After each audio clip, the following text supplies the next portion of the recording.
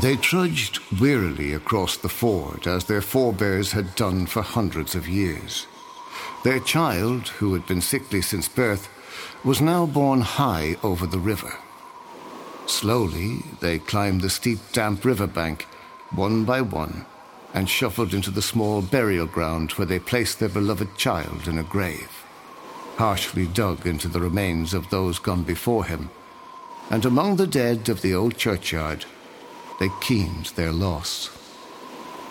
With arms lovingly folded and lightly shrouded, a quartz pebble gently placed alongside him, he was then covered with soil and the broken bones of others.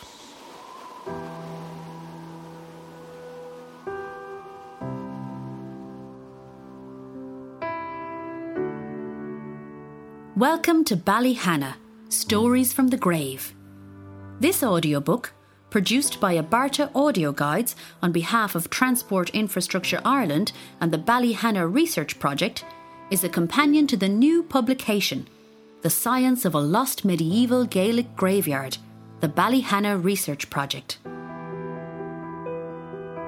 The discovery in 2003 of a graveyard and the foundations of a small forgotten stone church in Ballyshannon, County Donegal, as part of the N15 Bundoran-Ballyshannon bypass archaeological works, led to one of the largest excavations of medieval burials ever undertaken on this island.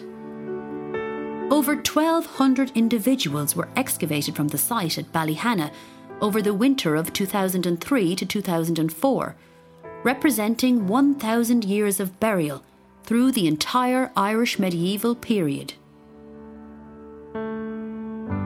It was the recognition of the knowledge potential of the burials that led to the Ballyhanna Research Project. Studies of human remains and burial practice provide great insight into lifestyles, social behaviour, health, diet and disease. The Ballyhanna burials offered the opportunity to explore these issues from the start of the medieval period, prior to the Norman invasion, through to the flight of the Earls in the 17th century. Funded by the National Roads Authority, now operating as Transport Infrastructure Ireland, the Ballyhanna Research Project is a cross-border partnership linking Queen's University Belfast to the Institute of Technology Sligo, using applied scientific methods to enhance our knowledge of the site. The Ballyhanna Research Project is a cross-border collaborative project that was established to investigate a medieval church and burial ground, which was lost from local knowledge for centuries, rediscovered in 2003 and subsequently excavated. One of the primary aims of the project is to show how scientific research may aid our interpretations of archaeology and reveal new insights into past societies. The project research tells us about this community through death and burial traditions, and by examining these aspects, it also tells us about the people that lived in this medieval community, who, over the course of a millennium, were laid to rest in a small graveyard by the banks of the River Erne. The chapters of this audiobook are broken into tracks, with each track discussing a particular aspect of the story of Ballyhanna.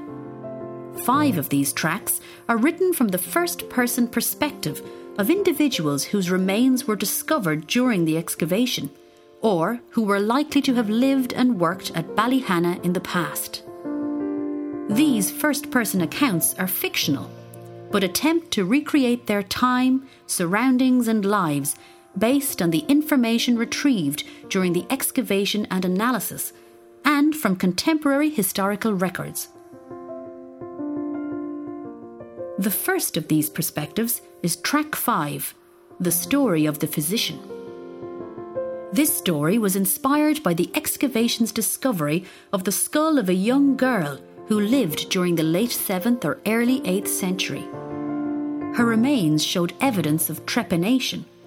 This is a surgical intervention where a small hole is drilled into the skull. From the evidence of her remains, she had survived this dangerous procedure as the hole caused by the trepanation showed signs of healing. However, her life was marked by tragedy, as she died at a young age from severe chronic infection unrelated to the trepanation. The next story, Track 6, The Story of the Pilgrim, was inspired by the discovery of the skeleton of a female with a scallop shell found placed over the right breast. A scallop shell is the emblem of St. James the Apostle, who is believed to have been buried at Santiago de Compostela. The presence of this shell may indicate that this woman had been on a pilgrimage to northwest Spain, following the route of the famous Camino. The next story, Track 7, The Story of the Soldier, was inspired by the battle at Aushany, the ford nearby to Ballyhanna, that took place in 1247. In this battle, the Normans, with their O'Cananon allies, defeated the men of Tyrconnell and slayed the king, Mael Shocklin. A number of the remains discovered during the excavation showed signs of having suffered a violent death, including the skeleton of a young man with an Anglo-Norman type arrowhead embedded in his ribs. Though we cannot say for certain that this young man fell in the Battle of 1247, it seems a possible scenario. The next story, Track 8, The Story of the Midwife, tells the sad story of child mortality and the dangers of childbirth in medieval Ireland. It was particularly inspired by the poignant discovery of the remains of a young mother with her newly delivered baby twins, carefully placed across her chest and abdomen within the crook of her arm. This discovery gives a tangible glimpse of all too understandable pain and loss shown in the care and arrangement of the burial. The next story, Track 9, The Story of the Gravedigger, was inspired by the terrible plague that swept through the region in 1478. This is likely to have had terrible consequences for those in the vicinity of Ballyhanna. At this time, before modern medicine and hygiene, such outbreaks had almost apocalyptic mortality rates. During these tracks, you will hear terms and names that would have been familiar to the inhabitants of the region at the time, but that have long since passed from common usage. For example, an Erenach was the equivalent of a local chief, minor lord, or head tenant, whose role was to manage the farm, maintain church buildings, provide hospitality, entertain bishops and other noted visitors. The role was hereditary, and they had rights to a fishing weir for eels, a salmon leap, and a watermill. This would have made them considerably wealthy and important personages in local life. The names chosen throughout the first-person sections are taken from publications such as Irish Names by Donncha O'Corran and Fidelma Maguire and Contemporary Annals. We have strived to choose names that would have been relatively common in medieval Gaelic Ireland.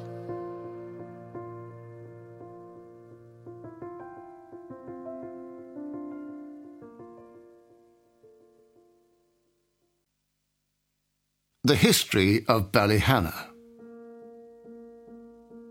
Ballyhanna is located on the outskirts of the small Donegal town of Ballyshannon. The site of the church and graveyard sits in the shadow of a landmark structure, the Aerua Bridge, which was built over the River Erne in 2005 as part of the N15 bypass. However, in medieval times, Ballyhanna lay adjacent to an earlier strategic river crossing, the ford from which Ballyshannon takes its name, Aushany, the most important crossing point along the lower reaches of the Erne. The early history of Ballyshannon is a mixture of myth and legend, with all the wonderful and intriguing imagery that belongs to such tales.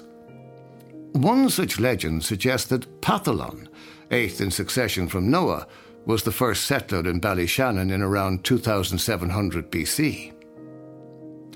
Archaeological evidence indicates prehistoric settlement and activity in the general area during the early Neolithic period from around 4000 BC onwards. During the medieval period, Ballyshannon was a key stronghold for the O'Donnell lineage, who ruled the kingdom of Tyrconnell. The church and graveyard of Ballyhanna had all but vanished prior to the excavations in 2003, and they were not marked on any of the early maps of the area. It is reasonable to ask how this site, that had been used for 1,000 years, located on the outskirts of a town and next to the high-profile fording point across the River Erne, had become lost from local memory.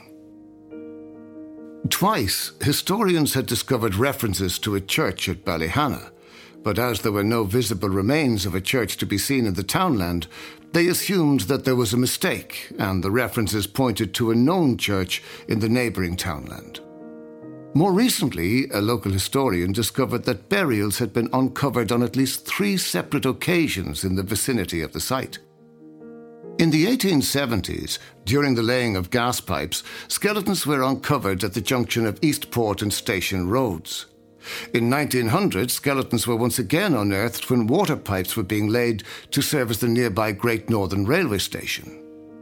Further pipe laying and road works during the 1950s resulted in the discovery of more skeletal remains underneath the adjacent roads, and, despite being handed into the police authorities, the discovery did not lead to the site being recognised either locally or officially within the archaeological record.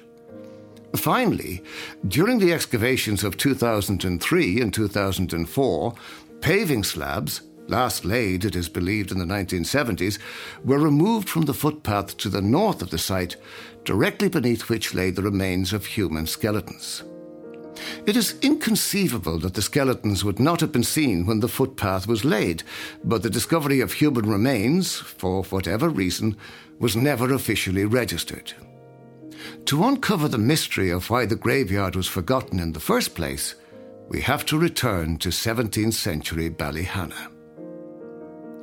Following their defeat in the 9 Years' War, the Gaelic lords of Ulster and their followers fled Ireland for the continent in 1607. The O'Donnell Castle and much of the land surrounding Ballyshannon were granted to Sir Henry Folliot, who in 1620 became the first Baron of Ballyshannon. However, the Civil Survey of 1654 records that the land at Ballyhanna was still in the hands of the Anglican Bishop of Clogher, who rented it to Martin Arstall, a Scottish Protestant. It is not known for certain whether any trace of the church and burial survived by the time the land was rented to Martin Arstall. However, archaeological evidence obtained during the excavation suggests that burial had ended in the graveyard after the first 2 decades of the 17th century. By the 19th century, the old graveyard and church site of Ballyhanna had become subsumed within the grounds of Rockville House.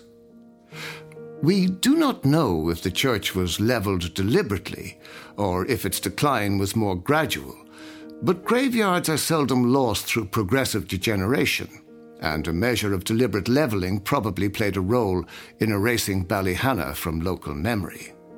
Especially given that in the early modern period the destruction of old churches and graveyards was sadly not an uncommon occurrence. Once abandoned, soil was gradually washed down the hill slope by decades of rainfall so that it slowly covered the site. Rubble from the abandoned church and perhaps also stone grave slabs may have been reused in the construction of the estate wall and of the house itself, further reducing any visible markers of the site. If anything was left to see of the site by that time, it would have lain inaccessible within the cocooned grounds of the big house, out of sight. Local memory of the church and of the tradition of burial at that place would have then further faded out of mind. This communal memory loss of such an obviously important site would undoubtedly have been compounded by emigration in the centuries after it fell out of use, and in the mid-19th century famines that impacted greatly on Ballyshannon and the region.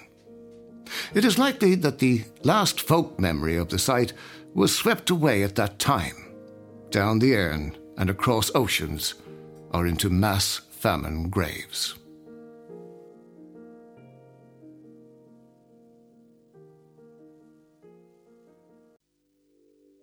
The excavation of Ballyhanna. In 2003, during the course of pre-construction archaeological works for the 15-kilometre-long N15 Bundoran to Ballyshannon bypass, a small graveyard and the foundations of a building were discovered in the townland of Ballyhanna. The burial ground was excavated over the winter months of 2003 and 2004 by Irish Archaeological Consultancy Limited, under the direction of Brian O'Donoghue, and funded by the National Roads Authority through Donegal County Council. By the end of the 6-month excavation in March 2004, the remains of some 1,296 men, women and children had been recovered from the graveyard, making it one of the largest collections of human remains to have been excavated from a burial ground in Ireland. The first people who were laid to rest at Ballyhanna were buried from the late 7th or early 8th century onwards, and the burial ground remained in use until the early 17th century.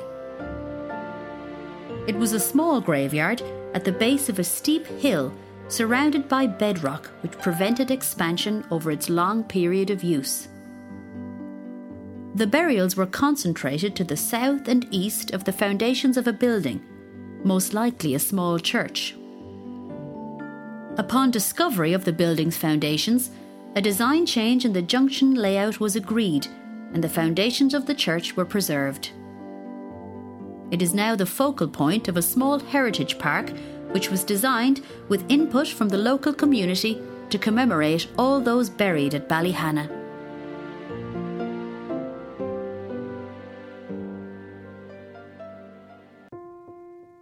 How science revealed the story of Ballyhanna. The Ballyhanna Research Project was established by the NRA in 2005, following completion of the excavation. The project was a cross-border research collaboration between Queen's University Belfast and the Institute of Technology Sligo. It was funded through Donegal County Council. The research partners were selected for their expertise in osteoarchaeological research and applied science. The principal aim of the project was to examine the human skeletal assemblage using techniques developed in osteoarchaeology, biomolecular science and analytical chemistry to learn about the people buried in the medieval cemetery. It was recognised by the founding project members that this multidisciplinary approach to the study of the human skeletal collection had the potential to reveal exciting new insights into medieval Ballyhanna and, by extension, to add significantly to our knowledge of medieval Gaelic Ulster. The various research elements were explored through the creation of 3 fully funded doctoral research projects and further sub-projects. Bioarchaeology, the scientific study of human skeletal remains, provides important information about how people lived in the past. A detailed examination of human skeletal remains has the potential to reveal insights into burial practices, health, diet, economy, violence and warfare in past populations. The support of the National Museum of Ireland was critical to the development and progress of the project.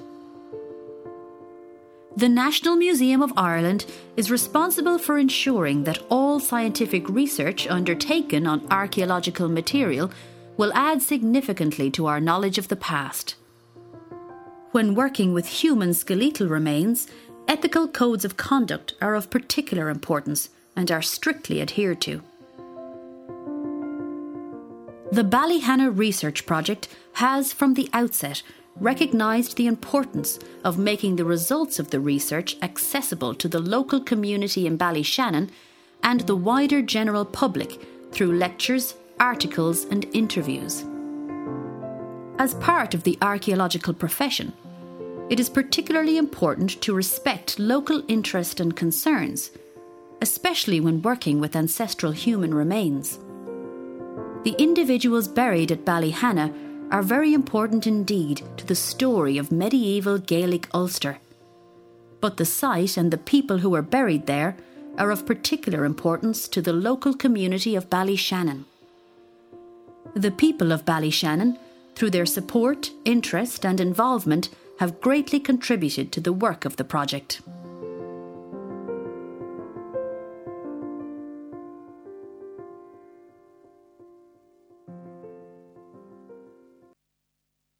The story of the physician.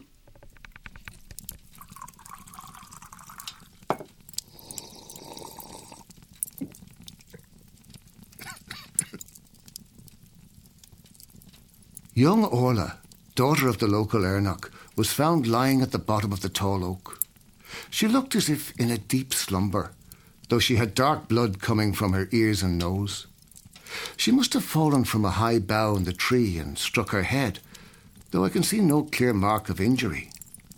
Her kinsmen carried her back to their house and sent a boy to run here to the monastery for the abbot's counsel. The abbot brought me along, as he wishes to have me trained in the medical arts to be of more use to the monastery. However, when we saw the dark circles around her eyes and felt the heat coming from the lump that was forming on her head, we knew that we needed a more skilled hand. The abbot sent for the Ullagh, the master physician O'Cassidy. He is famed throughout Ulster for his skill and dexterity. He is said to have passed the 3 tests before he could grow a beard, and he nearly always provides a complete cure with no blemishes and without pain to the patient. As every learned person knows, there are 12 doors to the soul: the bulge of the groin, the hollow of the ham, the bend of the elbow, the side, the navel, the breastbone, the armpit, the hollow of the breastbone, the apple of the throat, the hollow of the temple, the hollow of the occiput, and most important of all, the top of the head. To help Orla to return to us, we must open the top of the head, a most delicate operation. It is known that less than a dozen physicians across Ireland are able to carry it out successfully. That is why Abbot Moncon is so keen for me to be on hand to study the physician O'Cassidy's methods. We carried out the procedure in the centre of the village at noon to ensure the fullest possible light. Physician O'Cassidy stressed the importance of light and cautioned me strongly against attempting it in the smoky gloom of a house. And so I began by cutting off her long hair and shaving her scalp cleanly. Truth be known, I nearly fainted several times during the procedure. Though I am used to the wounds of war and occasional bloody accidents, I was unprepared for the sight of Physician O'Cassidy calmly slicing open a flap of Orla's scalp and the sight of white bones shining through the blood.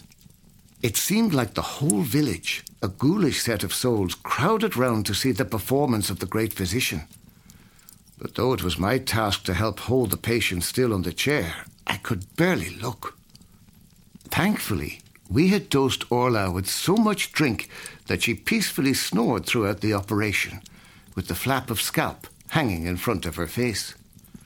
Physician O'Cassidy used a small, sharp, serrated blade, like a freak, to first puncture the skull and then saw into the bone. The gentle rasping of the saw through the bone will haunt me. Blood bubbled up with a hiss through the hole, and Physician O'Cassidy gently removed the splinters of bone using a pair of fine copper tweezers. The operation complete, we simply replaced the scalp and sewed it back into place, with Orla snoring all the while. We had our kinsmen gently carry her on a bier back into the Ernach's house, where they placed her sitting upright on her bed, with her bandaged head in a shaft of light. I have told the household the rules set by the physician, that even a man as important as the Ernach must obey if he wants his daughter to recover. While she is recovering, they are forbidden from having any fools or excitable people in the house. No games are to be played, no cries of victory or shouts of anger, no important tidings are to be announced, no children to be scolded or chastised, neither men nor women are allowed to exchange blows or brawl, no dogs are permitted to fight or bark in the house or outside, No shouts can be raised, no pigs are to squeal. Absolutely no yelling or screaming. It should be calm and peaceful and above all quiet. If she wakes seeking food, she is to be given only celery, as it prevents thirst and does not stir up sickness or infection. I hope they heed my advice, for though often sickly and prone to accidents, Orla is the favourite daughter of the Ernach. Besides, learning the craft of a physician is risky work. If a physician accidentally cuts a joint or sinew whilst operating, then the law demands the physician pays a fine and must assume responsibility for sick maintenance of the patient at his own expense. A heavy penalty for a poor monk such as myself.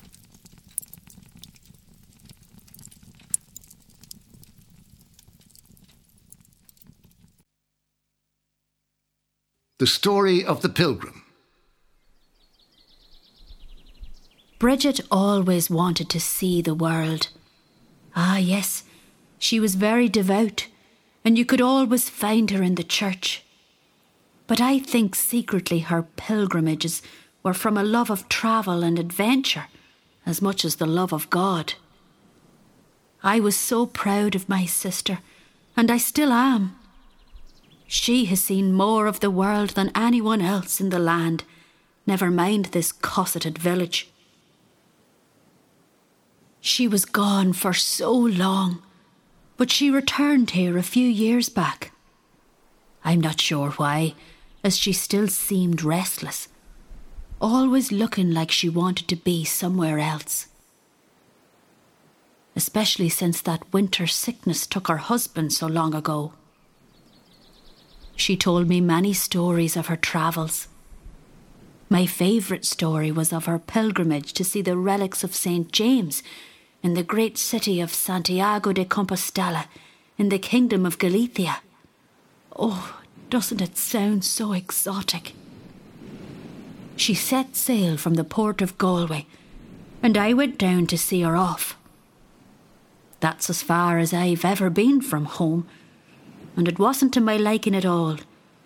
Too full of rough louts and sailors, all hooting and shouting, even though I'm obviously a lady far beyond their station.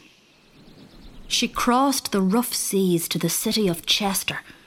From there she walked all the way to Coventry and St. Albans to see the famed monastery, before travelling on to London.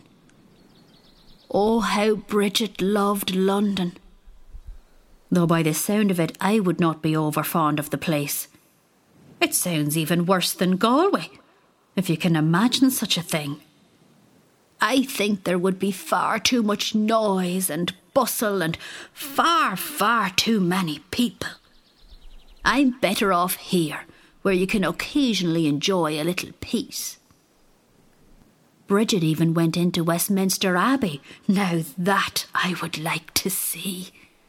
She said it's enormous beyond imagining, and full of beautiful paintings and sculptures. After London, I think she said it was Dover next, and then back on a ship to cross another great expanse of sea before reaching France. I don't know how she can stand it. I feel queasy just by looking at the boats in the docks, all that bobbing up and down. And the food on the ships just sounded terrible. Salt fish and strips of salted beef as tough as leather boots. Not for me, thank you. She sailed to the port of Bordeaux, where all that lovely wine that I'm so fond of comes from.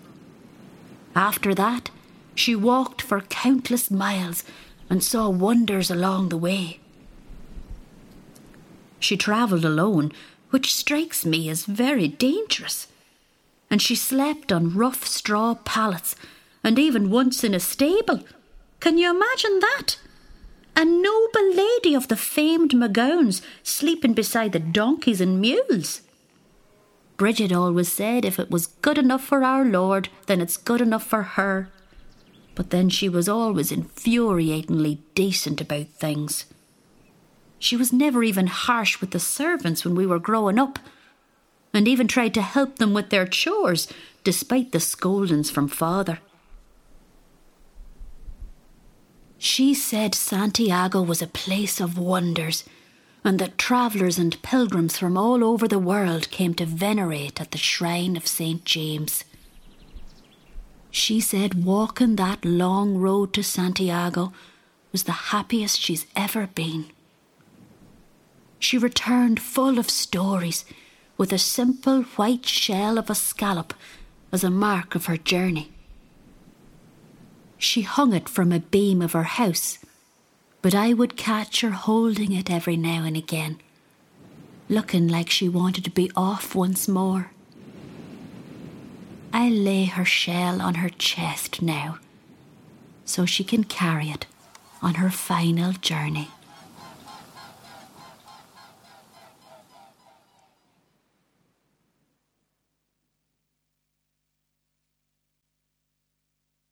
The Story of the Soldier.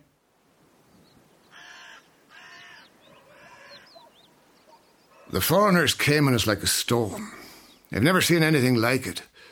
I've been a warrior for more years than I can count, and I've seen lots of fighting and raids. But this was just a massacre. The day started well. The great King Maelsechlainn had brought all of his warriors down to the ford, along with MacSorley, the King of Argyll, and his crowd of wild Scotsmen. They'd been promised lands and riches once they helped us to clear the English out. We had word that the foreigners, along with their lapdogs, the cursed O'Kiananons, were making their way to the ford, so we lined up along our side of the ford and waited for them. In all honesty, we didn't expect much of a fight. We thought they'd turn away when they saw how many we were. We'd been playing come on, what the Munstermen call hurling, and having a great time feasting and drinking with the Scots all night, bragging about how many foreigners we'd kill and how we'd use their helmets as a privy pot. With sore heads and churning guts, we massed on the bank, just waiting for them to come. We didn't have to wait too long. Young Oron was the first to die. One of their bowmen put a shaft into his ribs. We had him passed back to be taken care of by the Ernach's physicians, but whatever they did, it didn't work. It rarely does once they start coughing blood. Truth be told, we didn't see the bowmen creeping up on us through the woods, but as soon as Oron fell, our shields went up pretty sharpish. The bowmen poured arrows on us like rain. There must have been hundreds of them. Many fell as the arrows found the gaps between shields. As we tried to get back into some kind of order, the foreigners charged us on horse with their long spears. Few of us had ever faced mounted soldiers before. Usually we just use horses to get from place to place quickly. Fighting from the back of them just isn't right. The horses were much bigger than we had expected, several hands taller than the short ponies we used. They smashed through the lines, and hordes of O'Kiananons followed them on foot, brutally slashing with swords and axes. The urge to run before this unstoppable tide of horseflesh and steel was overwhelming, even for an experienced soldier like me. A young lad got a sword through the shoulder right next to me. He barely looked 15 summers old. He should never have been there. We did our best to hold them off, and the Scots fought like demons. They were more used to fighting the English than us Ulstermen. They shouted, "Kill the beast first, then the man." We used our axes and swords to slash at the horses' unprotected necks and flanks, while the English slashed down at us with their swords. Some horses fell in a mess of whirling limbs, crushing our men with their weight and doling out vicious kicks all round. We held for over a week, though our losses were fearful. Every time the foreigners charged, we held them off. They lost men, we lost men, and we were all exhausted. We noticed a large number of the O'Kiananons mount up and ride away, and that gave us great heart as we thought they'd finally begun to give up. Not the foreigners, though. Their leader, Fitzmaurice, kept throwing them at us, first sending archers, then horses, and then on foot, constantly probing our defences to see where we were weakest, though each time we held strong. On the 7th day, the morning started quiet, with little movement from the foreigners on the other bank. Close to noon, one of the lads spotted what looked like the glint of spears in the distance from our side of the bank, coming up the river towards us. We were overjoyed, thinking it was reinforcements, come to stand in our stead so we could rest at last. We were wrong. It was the bloody O'Cannonans. They must have rode south and crossed at the ford of Coolania. They rode right into our flank.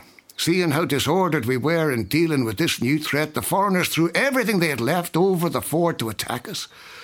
The Scots in our centre gave way when their king Mac Sorley fell.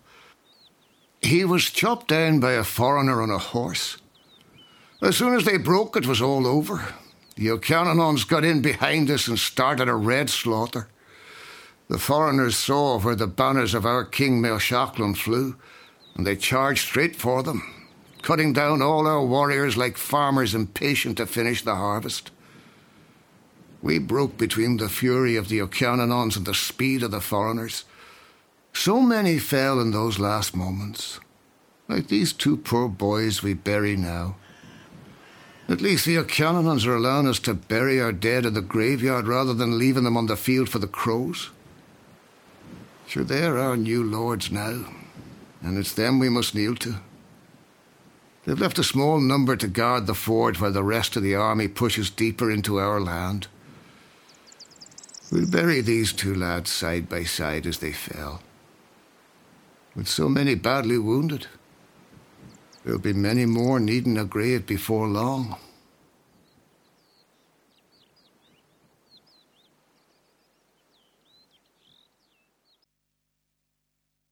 The story of the midwife. It would just break your heart. We lost poor Beckon and her two little babies yesterday. She was just too small to bear such a burden of twins.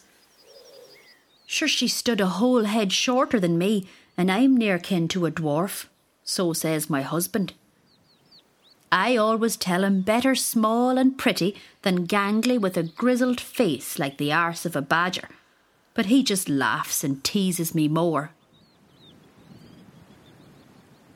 Now Beckon really was small and perfect.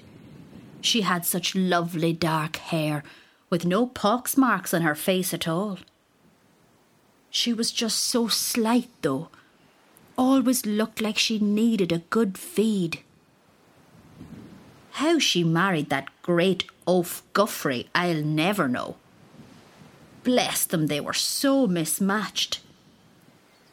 He must have stood taller by half her size again. He's the strongest of Erenoc's warriors. No one ever dares to make a jest about him. They say he's ferocious in a fight. But look how gently he carries her in her shroud. I feared for her from the start. I've delivered more than I can remember, but none suffered as much as poor Beckon. She could neither eat properly nor drink for the first few months that she was with child. She just couldn't keep anything down. We plied her with so much boiled dandelion juice to relieve her sick belly that I was surprised she didn't turn yellow. It didn't seem to do much good though, and she became so weak I thought we'd lose her in the early stages. Guthrie even sent for the Ban League, the woman who calls herself a physician, but apart from sticking those filthy leeches all over her, she couldn't do much more for her than I'd already tried. It didn't help at all. Then all of a sudden, Beckon seemed to be well again, though still very pale, and was even able to get out and start spinning wool again. She kept getting bigger and bigger though. I thought she might burst. When the time came for the birth, it was the hardest one I've known. We lose so many babies, but poor Beckon, was in such pain, screaming and screaming. And the blood, there was just too much blood. She might have lived had it just been the one child, but the effort for the second baby was just too much for poor Beckon. Twins. 2 identical boys, like their father and his brother. When the second boy came out, she smiled and just seemed to fade away. There was nothing I could do, not with all that blood. She was just too small to bear such a burden as 2 boys. Try as I might, I couldn't even save the boys. One followed his mother soon after she passed. The other clung on and desperately fought, but by evening he too had left us. Look how gently poor Guthrie lays her in the ground. His identical brother Gearóid has one of the boys, and Beccon's sister the other. Guthrie lays his sons down. One rests on her chest, the other on her belly. He places Beccon's arms around her sons in a last cradling embrace. Ah, it would break your heart.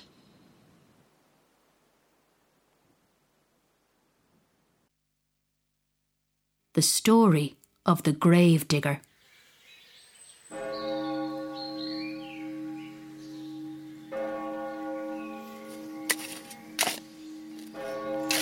Ah, that cursed bell again. That means another poor soul has fallen from this foul pestilence. That makes 6 today, and over 20 since Monday.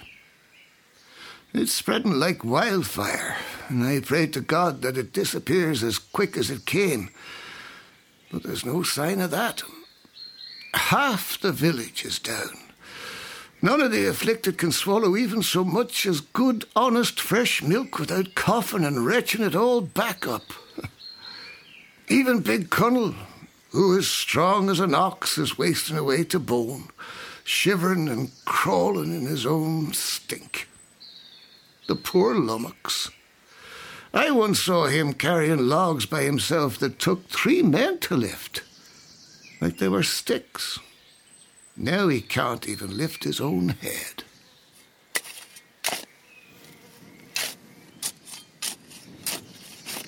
This grave I'm digging now is for little Sive, the blacksmith's child. The poor thing only saw 8 summers. Her poor father, Aed, hasn't left the forge at all. I haven't seen him out for food or ale in all that time. Just bang, bang, bang with the hammer. I suppose his wife Blonnet will wrap little Sive in her shroud. I wonder will Aed come out of the forge to hear the priest before she's covered up. She'll be buried near her kin, though that's true of all of us. It's an ancient ground, this, and you can't dig one grave without disturbing the white bones of an ancestor. I always try to arrange the bones neat and say a prayer or 2 for their souls to ask their pardon. I'll be disturbing more of them if that bell's anything to go by. It was the foreigners who brought this evil on us, on a trading ship full of furs, pelts and barrels of nails that sailed into Asrua last Thursday. I like to go down to watch the ships when I can. I always wanted to sail when I was younger and see the places the priests talk about, Rome, Paris or London. When I saw the ship, I thought there was precious few men handling a vessel that size. I wish I would have said something at the docks. But I was called away to help the Boira move his cattle, and you can't say no to him. There's no rest for any of us at Ballyhona. Even less rest now, given so many have taken sick. Cows still need milking and droving, ships need unloading, and the watch needs to be set in case the troubles start up again. It's not just us commoners that's suffering neither. We haven't had any help from the Ernoc's physicians. He's needed them for himself. The sickness has cut through the family of our Ernoch like a scythe. 2 good strong sons and a daughter, as well as his wife. His servant said that Master McGowan was looking none too well himself, sweating and shaking, though he was still trying to stumble about to calm all our nerves. For if a healthy and strong man like that, fed on the best cuts of fresh meat, milk and ales, can sicken and wither, what hopes for the likes of us, who scrape by on oatmeal gruel and winkles from the coast and the odd fish, if we're lucky enough to catch one, or a bit of grizzly mutton. Still, I can't complain too much. Life here is pretty good compared with what you hear beyond. At least it was, until this pestilence came. Come to think of it, I'm not feeling too good myself. Wonder who'll dig my grave. Wonder if there'll be anyone left.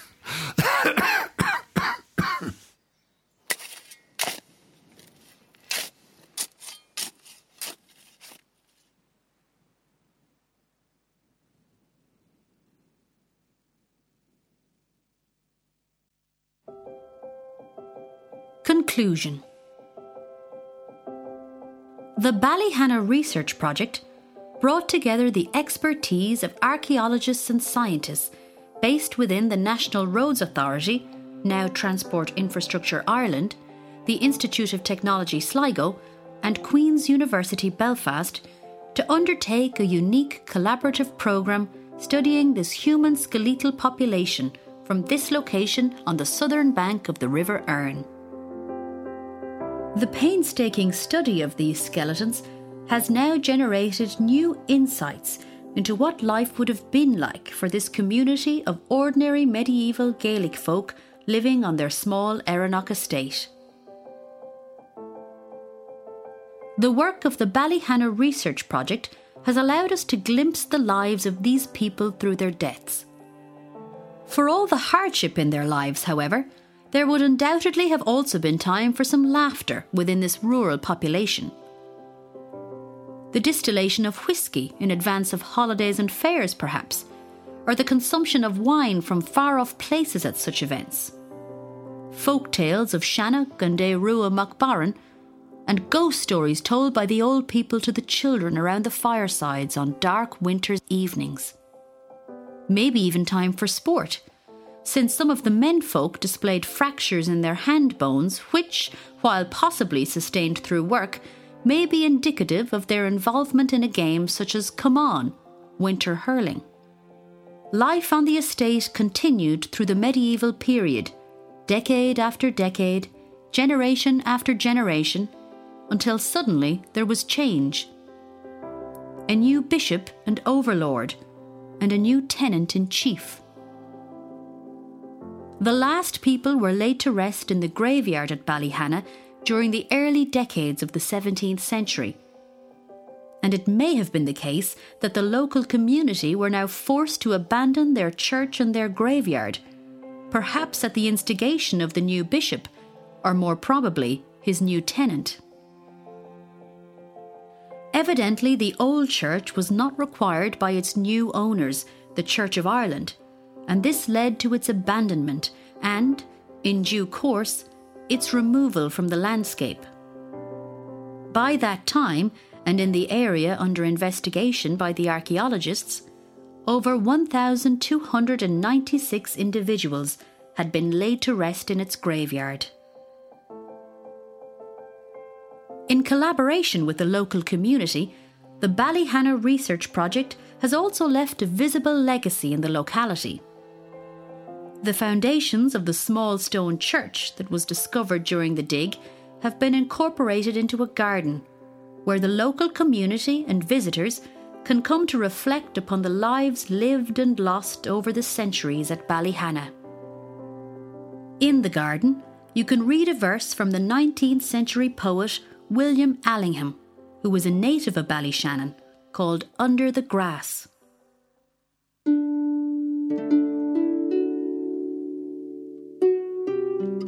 Where these green mounds o'erlook the mingling Erne and salt Atlantic, clay that walked as man 1,000 years ago, some Viking stern may rest, or nameless chieftain of a clan. And when my dusty remnant shall return to the great passive world, and nothing can with eye or lip or finger any more, oh, lay it there too, by the river shore.